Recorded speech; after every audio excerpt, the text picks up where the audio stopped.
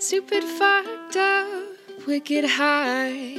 Don't you ever just wonder why we didn't learn the true history, but now they're about to teach you and me. Oh, oh, oh, high story. Oh, oh, high story. Well, hey there, friend. Hi. How's the desert? That was so campy. I was trying to, come up with some really campy response to that. Oh, well, it's swell here in the desert. I'm just running through cacti and, You just have to create, an alter ego for yourself while you're there. I feel like her name would be, Genevieve Flowers. Ooh, Genevieve. Genevieve or Genevieve? No. Soft G. Genevieve. And what I need to do is I need to straighten my hair and middle part it, and I'll be Genevieve. When's the last time you straightened your hair? It's been some days. It's been years, probably, since I've straightened my hair. I used to straighten my hair the night before school and then go to bed with it, if I slept with it in a ponytail on the very top of my head, and only did it twice instead of the classic 3-time twist to keep it nice and tight. Mm-hmm, I feel ya. If I let it go in the it was straight and it had body and it would be straight I could keep it straight for days, dude. I had really good hair. So welcome to Liv's Hair Tips, how to take care of some good hair. I think I'm gonna write a blog about what it was like to be a dumb white bitch with dreadlocks for 5 years. That might be... Yeah, I don't know. Just for myself, I would share it with our fans because I don't care. I'm an open book and an entertainer. But maybe as a personal growth experience. I think I just need to write about it because it did make me feel all types of way. And this stage of it all is the not feeling feminine, just blatant hatred of my general head shape. And I hate wearing hats is the other thing. This is the interesting thing, though, is that your identity, what you're telling me, is rooted in your long hair. So now you need to figure out where your femininity is coming from, because you can't always have hair. I hid behind those dreads so hard. Oh, yeah. They were always the conversation starter. They were always the attractor. Now nobody talks to me about my hair, and I'm like... Now you get to come to terms with your true self. I'm gonna be honest. That's the biggest reason why I think about cutting my hair. Because whenever people are like, oh my god, your hair is your curls. perfect. I'm I'm gonna fucking shave it off. It's a very humanizing situation. That's all I have to say. So that's maybe what you're dealing with right now, is that you are technically so much more than your hair, but people were only recognizing you for that. I need to reference Lady Gaga's song Hair right now. I need to listen to it and sing it in the shower. Oh, yeah. Let it move you. Let it teach you some ways. Cool. Hey everyone, this is Untold History. Welcome to our Just High Rants. From Arizona and Minneapolis. So this will be a little fun welcome in. Let's open up our phones right now and read the temperature to each other. And not the real temperature. I want to know the feels like. Oh, yay. I like this. You picked a good day. It hasn't been this warm this late at night in a couple days. Yeah, go ahead. Okay, it feels like 68 degrees, but I'm just going to tell you that the high today was 73. Feels like negative 18 here, and the high was 0. So, just a little perspective on where we're at. That's a bad day in Minnesota. Oh, fuck, I don't miss that. I do not miss that. I'm sorry. Whew.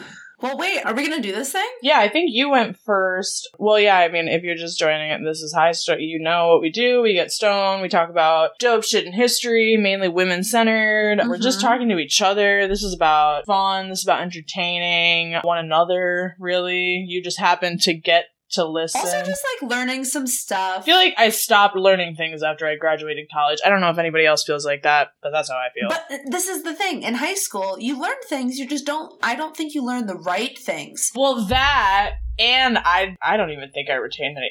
No, I shouldn't say I was that. too worried about where I was going to get the money for my Buckle Flare jeans. I was not thinking about... Stop. You owned Buckle Flare jeans? It was true. And once you see me now in my, Noah Broad tie-dye glory, you would be very shocked to know that I wore buckle jeans with the bedazzle booty and all, low rise. You're trying to skirt the fact that in high school, you looked like Snooki.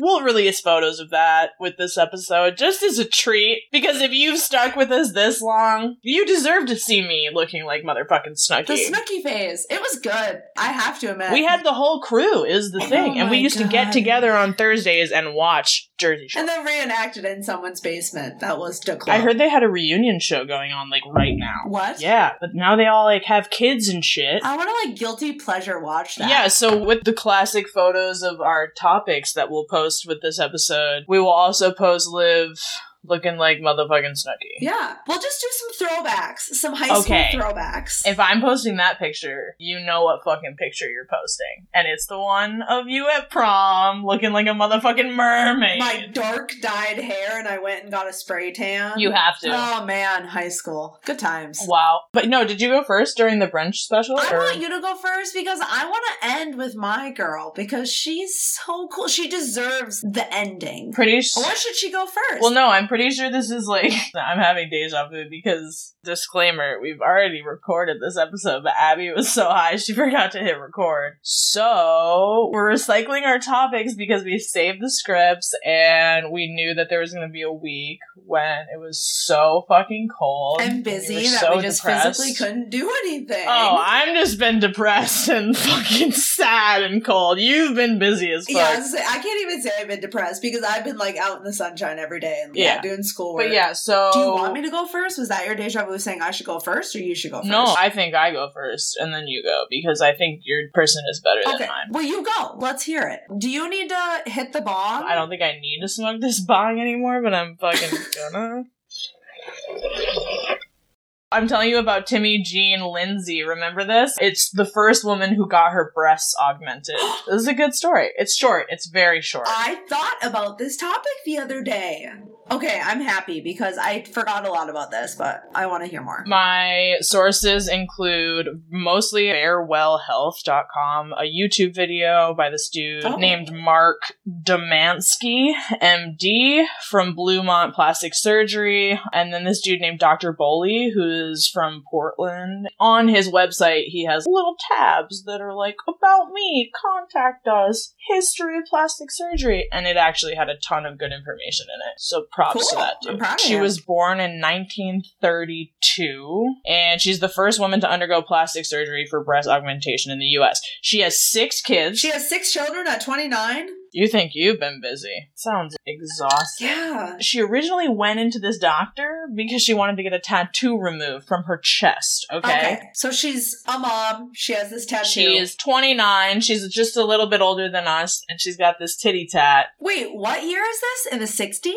62. Okay, so she goes in. She wants this tattoo removed. She meets with these doctors. Yeah, but these doctors are like, listen, we know you want this tattoo removed, girl, but we got a little counter offer for you. We're doing a clinical trial, and you could get your titties done. What? Bigger, showing her all these pictures, enticing her, totally selling it. At the time, they were developing the silicone implant, so that's what they were looking to trial out on her. Okay. And they were looking for volunteers to undergo the surgery. So there's no compensation. It's not like a traditional medical trial that you would think of right now, in that you sign up and you get paid. What you get is a free set of titties. Wow. So were there more people after her that were asked? They were in groups, just like any medical trial. Like when my mom had her reconstructive surgery, I think 350 people that had that procedure done. And she was told that straight out of the gate, but it's very, very, very new. But without those people who were willing to take the risk, you know, it'll never become a new medical practice, is basically. I mean, new boobies, but that's a risk. And they sold it. They were like, be a part of history. This is so cool. Like, you can be a part of this whole thing. And you'll have big, beautiful, perky boobs. Well, but you have to think about it. She's a stay-at-home mom in the 60s. She's probably not married to the best husband, or they weren't that engaging at the time. And she was probably like, I need to look like a sexy babe. It's the era of love, right? Yeah. Everybody's naked. She's like, I need the hourglass figure. Yeah. My boobs are too small. So she gets the surgery. She agrees. By all medical terms, she had a relatively successful surgery, as quoted by her doctor. Good. 50 years later, she still had the original silicone implants, which is rare even for today. So, like, silicone titties pop all the time. What? If you live a very active lifestyle, you know what I mean? Yeah. Like, she had 50 fucking years. She had the same silicone implants. That seems like scary. Are they? Oh God, what are they doing to you? She reported general satisfaction with the procedure, despite chronic pains and the other concerns, quote unquote, that she had over the course of the years, like following her recovery, basically. She never joined the groups of women, including several of her own fucking relatives. Ladies in her family saw that she had a successful procedure and were like, I want a free set of tits, sign me the fuck up. Then they were having all of these issues and complications, and they're forming these support groups. They would like file fucking lawsuits. And she was like, fuck that. I live with the chronic pain. She basically was like, it's fair. Because, like, I got new titties and they treat me good. And whatever. I'm not going to join your group to be against this. Although she reported having experienced many of those. How in the world can she be so loyal to those doctors if she's, like, dealing with shit like that? I have a theater degree, but, like, it's gotta be a psychological. Almost like a Stockholm thing. I don't know. I don't care how great my titties look. If I started having some severe issues, I'd be like, you fucking pay me compensation or fix She me. just was like, that's what happens when you get your titties done for free. That's the price you pay. Oh my God. Ah. So then I just have a little bit of fun facts about plastic surgery in general, which I didn't know fucking any of this, so I'm just gonna go on down the list. The term plastic surgery comes from the Greek word plastic tech, or what that translates directly to in English is the art of modeling or sculpting. So the practice dates back to approximately 800 BC in India, where forehead flaps were utilized to reconstruct amputated noses. Oh, wow. So they had this fucking procedure in literally ancient Greece where they would cut out a piece of someone's forehead if they cut off a nose or were missing a nose, and recreate the nose. Oh my God! It's one of the oldest types of healing treatments. It came from, like, necessity. You know what I mean? Yeah. It was like, we need to fix this. It wasn't about beauty. It wasn't like to make yourself feel better. No. Yeah, it was pretty much like, you're missing a part of your jaw. We gotta get your jaw from somewhere and fix it. Yeah, skin grafts, essentially for, like, burns, Yeah. are one of the oldest recorded. First evidence was in Egypt, 3000 BC. That's insane. Suturing and nose work were done on people all the time. So, like, they would stitch people up with stitches. Yeah. And do things with people's noses. I don't know. That's so crazy to think about that long ago with so little Well, so time. think about it.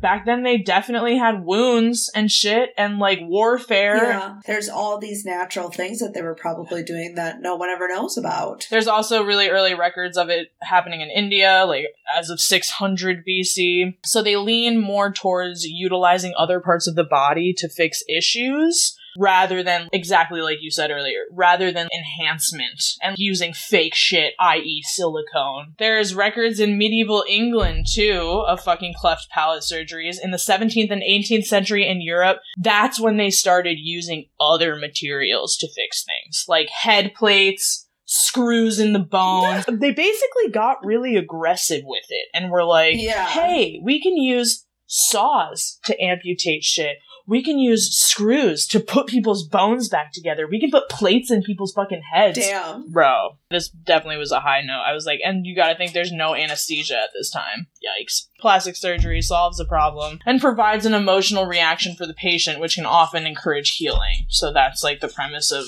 plastic surgery today, is kind of what they stand behind.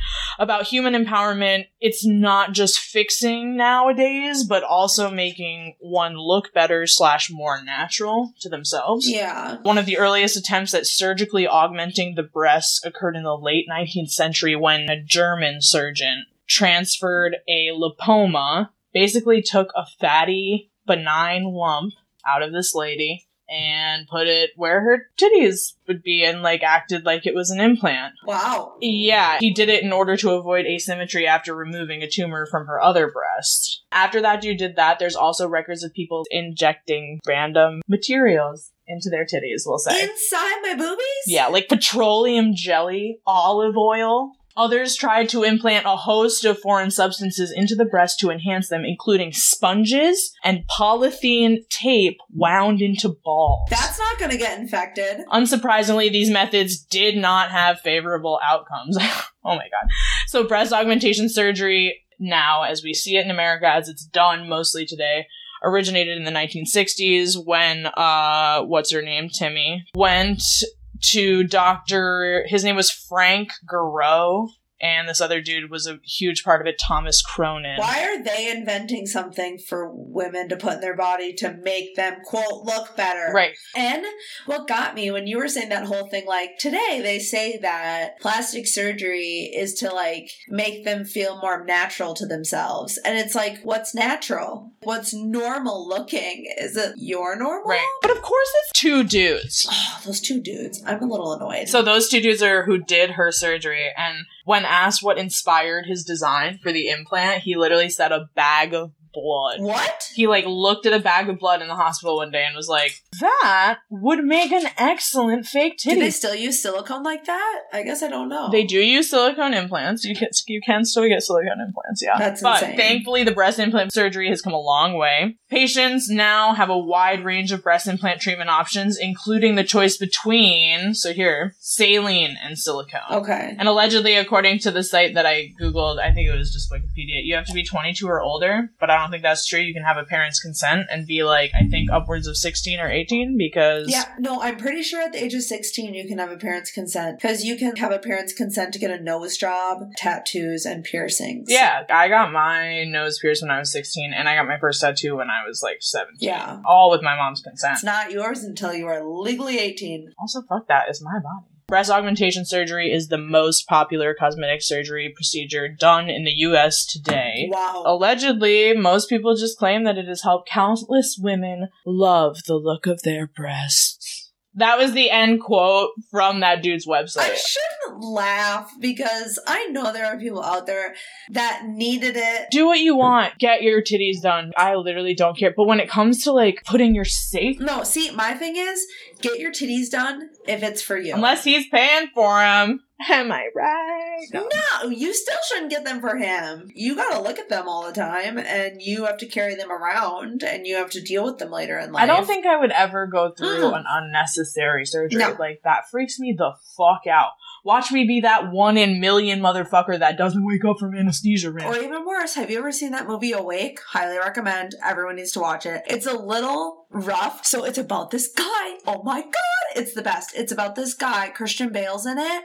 And Jessica Alba. Stop. Is that her name? What? Yes. I'm pretty sure. But it's about him, and he has a bad heart. He's like this young guy, whatever, has bad heart. Goes in for this heart surgery, and his body is paralyzed, but his mind is fully awake for the entire surgery. And that happens to 1 in like 3,000 Americans. It was some scary statistic. I was like, I don't want to be that statistic. Is it on Hulu? No, I think you have to legally rent or stream it. Wink, wink, nudge, nudge. We don't illegally stream that. I don't illegally. Do you do No, that? I don't even know what that is at all. What? Happy. Cool. Well, that was a wonderful topic. We got a little sidebar there at the end, but there's a lot of cool things in there that I definitely didn't remember. All right. Who did you do? I didn't even look at your document because I was like, I want to be totally surprised. Okay, but you're going to remember her because remember after I did all this research and we fake recorded this podcast, only then did you almost do my topic again. This is her. Do you remember? And you got a whole page into it and then suddenly you were like, this lady sounds familiar. And then you texted me and you were like, fuck, how didn't I know? And I'm sad because she is actually so fucking wonderful and I'm obsessed with her. Yeah, but didn't I research a different name? Yes, because she goes by multiple different spellings. So you were researching a different spelling of her name, but I'm doing Huda Shadawi. And I got my sources from AmazingWomenInHistory.com, Britannica, BBC, and Encyclopedia. I did obviously reference Wikipedia, but these ones were better, just to say it. Sorry, Wikipedia, we love you. Wikipedia, you are number one to us. Yep. Okay, so she was born in 1879 in Cairo, Egypt, to a very wealthy family. At this time, there was the caste system in Egypt. You know, like based on your income and your like family heritage and stuff, you were put in this certain caste, you know, where you like couldn't marry outside your caste. At this time, it was really rough for women. So in the class that she was in, they had harems where all the men would live on one side of the house, and then all the women, daughters, wives, whatever, would live on the other side of the house. And they were like two separate homes. You didn't intermingle. And then the women were guarded. Wait, don't they talk about this in Hamilton? Yeah, they say... She says, my sister wants to form a harem. Yeah, it was very common to have multiple, I don't want to say wives, because they weren't really wives. They had one wife, and then they had a bunch of just like sex partners. Yeah. She was part of this harem system, where she was guarded 24/7. She could not leave the property unless she had approval to leave the property, and was escorted. And when she was out, she had to be completely veiled. Like nothing but the eyes? Yep. Mm-hmm. At the time, and I know a lot of people, I have to say this because a lot of people always associate veiling with traditional Muslim culture, but at this time in Cairo, Egypt, no matter what your religion was, it was more of a cultural tradition than a religious tradition. Okay. If you were Jewish, if you were Christian, if you were Muslim. Well, why was it like out of necessity because they needed to like block themselves from like sandstorms? No, you are women. You cannot be seen by the men. Strangers don't see you. That is so inappropriate for strangers to see what you look like. Got it. Yeah, but peasant women who lived in the countryside, zero fucks, so they could do whatever they wanted. So she is confined to her room, but she gets all these amazing tutors because her mom is a fantabulous woman and had her learn all these languages, calligraphy, history, arts. She was getting a proper fucking education. It was all these things that women weren't usually allowed to learn. They would learn cooking and sewing. Right. But she firmly believed in, like, an all-around approach. Yes, an all-around approach, yeah. She's 13 and her father dies. So it was written into some weird contract that she would go and marry her 40-year-old cousin. Because it was like some legal binding contract to keep the money in the family, some like whatever thing. But she was kind of a smarty pants about this because it happened and then they had to sign a contract. It was pretty much like a prenup, but like a legal binding contract of their marriage. And she made him sign the contract stating that he would be her sole sex partner. Smart girl, get it. Yeah, because he had this little like girl on the side. And he was like, promise, love you, babe. I would never do that. And then within the first year of their marriage, his mistress gets pregnant with his baby. Boys are so stupid. Yeah. And then she literally was like, wipe my hands clean. Thanks, hubby. I'm gonna leave you. And I'm gonna, like, do me. And she had every legal right to do that because he broke the contract, which was amazing. So she just leaves and then goes and continues studying and becoming, like, super fucking educated for the next 7 years. So she was starting to realize that all this freedom was really amazing. And she was able to come and go as she pleased. And she didn't have to ask anybody for permission anymore. She didn't need to be supervised. And she didn't need to, like, do any of that shit. In 1900, Huda actually went and got back together with Ali. So she like rejoined forces with him. And I don't think it was like a loving marriage, but it was definitely like you and I can really take each other far in this political stance and issue that we're in right now. So like we need to team up. Oh, work together. Yeah. Yeah. But unfortunately, she goes back to him and she's like, I agree. That's amazing. Let's get remarried in a sense and I'll move back in. But then now, per tradition, she's in the house of a man. So she's not supposed to be learning or going out or doing anything that she was doing before because she's in the presence of a man. So now she needs to go back to her old wifey ways and not speak or do anything or help anyone. She wasn't happy about that. Right. I'm like, that didn't she was just like, fuck that. And then in 1908, she was the founder of the first humanitarian society run by Egyptian women. It was the first society that helped poor women and children and offered welfare services, and it was non-religious based. The only people that would do that service were people of God. Huda believed that by having women in charge of this, it would challenge, there was this thought going around that women were created for man's pleasure and are in need of his protection. So Huda founded this society because she's like, we don't need your fucking anything. I'm going to make this fucking society. It's going to be all women run, and we're going to help other women and children, and we don't need to talk to any of you about it. That's super successful. And then in 1910, so just 2 years later, she opens the first ever school for young girls that focused on academics rather than teaching midwife skills. She was like, fuck that. You are learning science, you are learning math, you are learning, languages and arts and, societal stuff and lots of cool things. Now she's doing all this, and I think Ollie's kind of just like, Huda, you're your own woman. Oh, Huda, haha, you do you. I'm just gonna let you be, whatever. Mm-hmm. And then she comes back to Ollie, and they both are like, okay, we've each been doing our own political things. He's been creating some liberal party because at the time, Britain still owns Egypt, or is still occupying. Yeah, occupying them. Yeah. So they're actually fighting for their freedom. There's a whole mess of shit happening while Huda's doing all this wonderful stuff. There always is. The Egyptians are trying to create this national party to rebel against the Britain and liberate Egypt and become their own country and,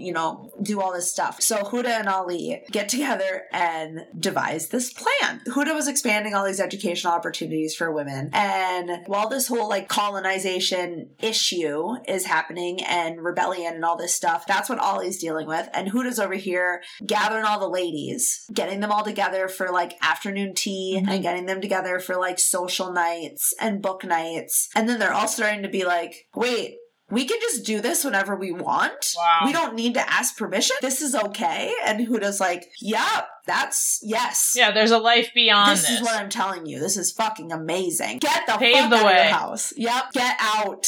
Suddenly, all these women are just like, what have I been doing with my life? I've been confined to my home, and I can only go out to go grocery shopping and come back. And now I'm finding out that I can learn all these things. It's right now. It's like quarantine, but forever. Yes. And then you're guarded, and then your boyfriend, they just get to leave whenever they want and do their own thing. And you have to sit there and stare out the window and be like, what the fuck? Right. And you have to ask your keeper if you can go to the store for some more porridge. Yeah. Fuck that. Yeah. Dumb. They are getting pissed. And Huda's just kind of the little mastermind. And she's like, yeah, get pissed. Mm-hmm. This sucks. Huda steps up and she's like, let's organize a protest, a demonstration. And all the ladies are like, let's do it. Right. This leads us to the Egyptian Revolution of 1919. This revolution is what led to Egypt's freedom. Dope. This was the jumping off point of everything. At the time, you think about what I've told you so far about Egyptian women. Who would you think handles all the funds between the husband and the wife?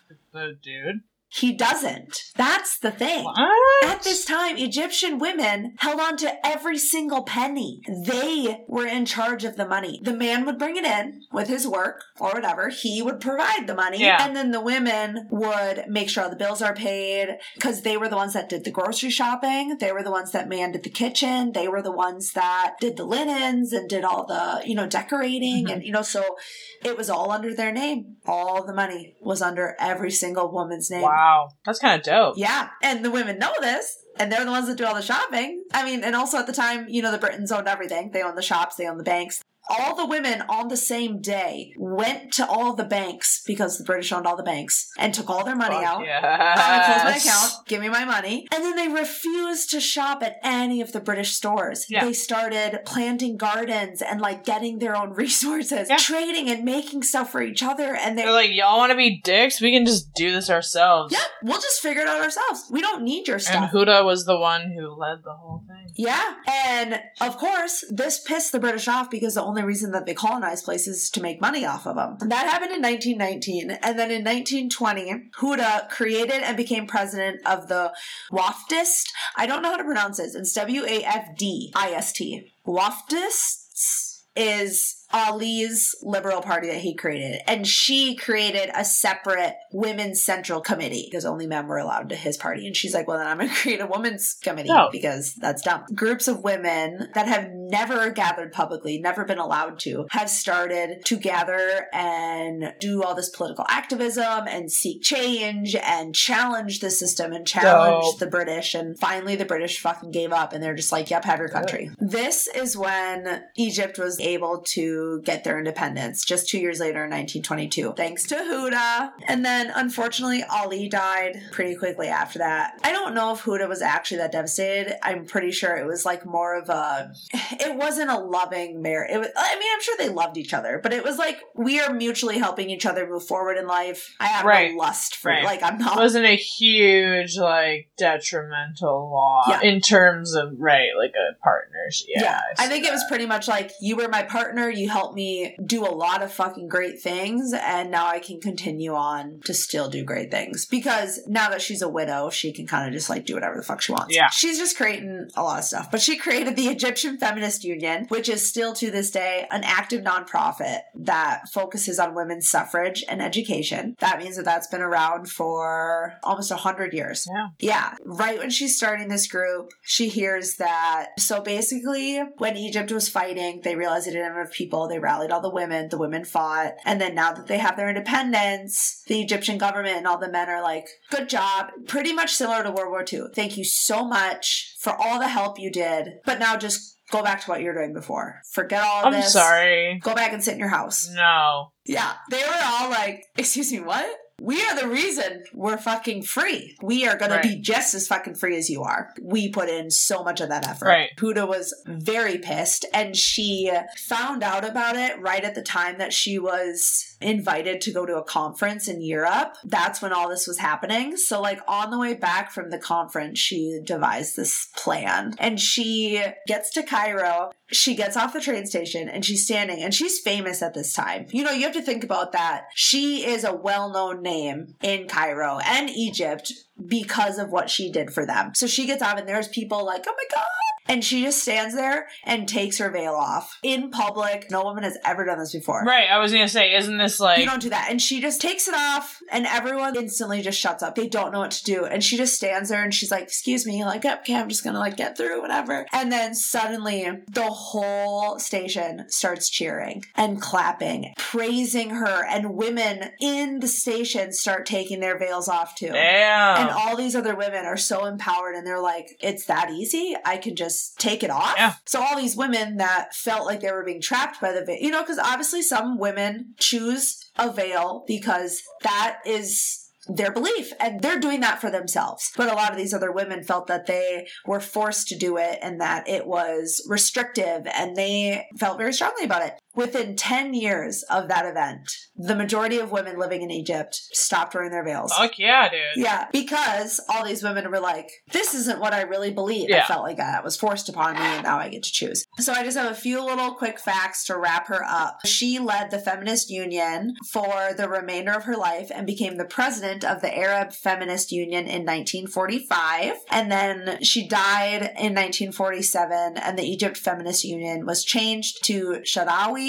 Society for the Feminist Renaissance in tribute to Huda. To honor her. Yep, oh, to honor I love her. It. If any of you want to learn more, she does have a memoir. She journaled a lot and wrote down a lot of her things that happened to her throughout her life, and they printed it in 1982. So I need to journal more. You do, because if anything happens to you and you like did something monumental in history, nobody's gonna know my story. Who lives, who dies, who tells I'll tell your it. story. Don't worry. We secretly are obsessed with Hamilton. But yeah, that's Huda for you. She's fucking cool, and I'm sad that I didn't learn about her. I mean, I didn't learn a lot about the Middle East, unfortunately. No, nothing.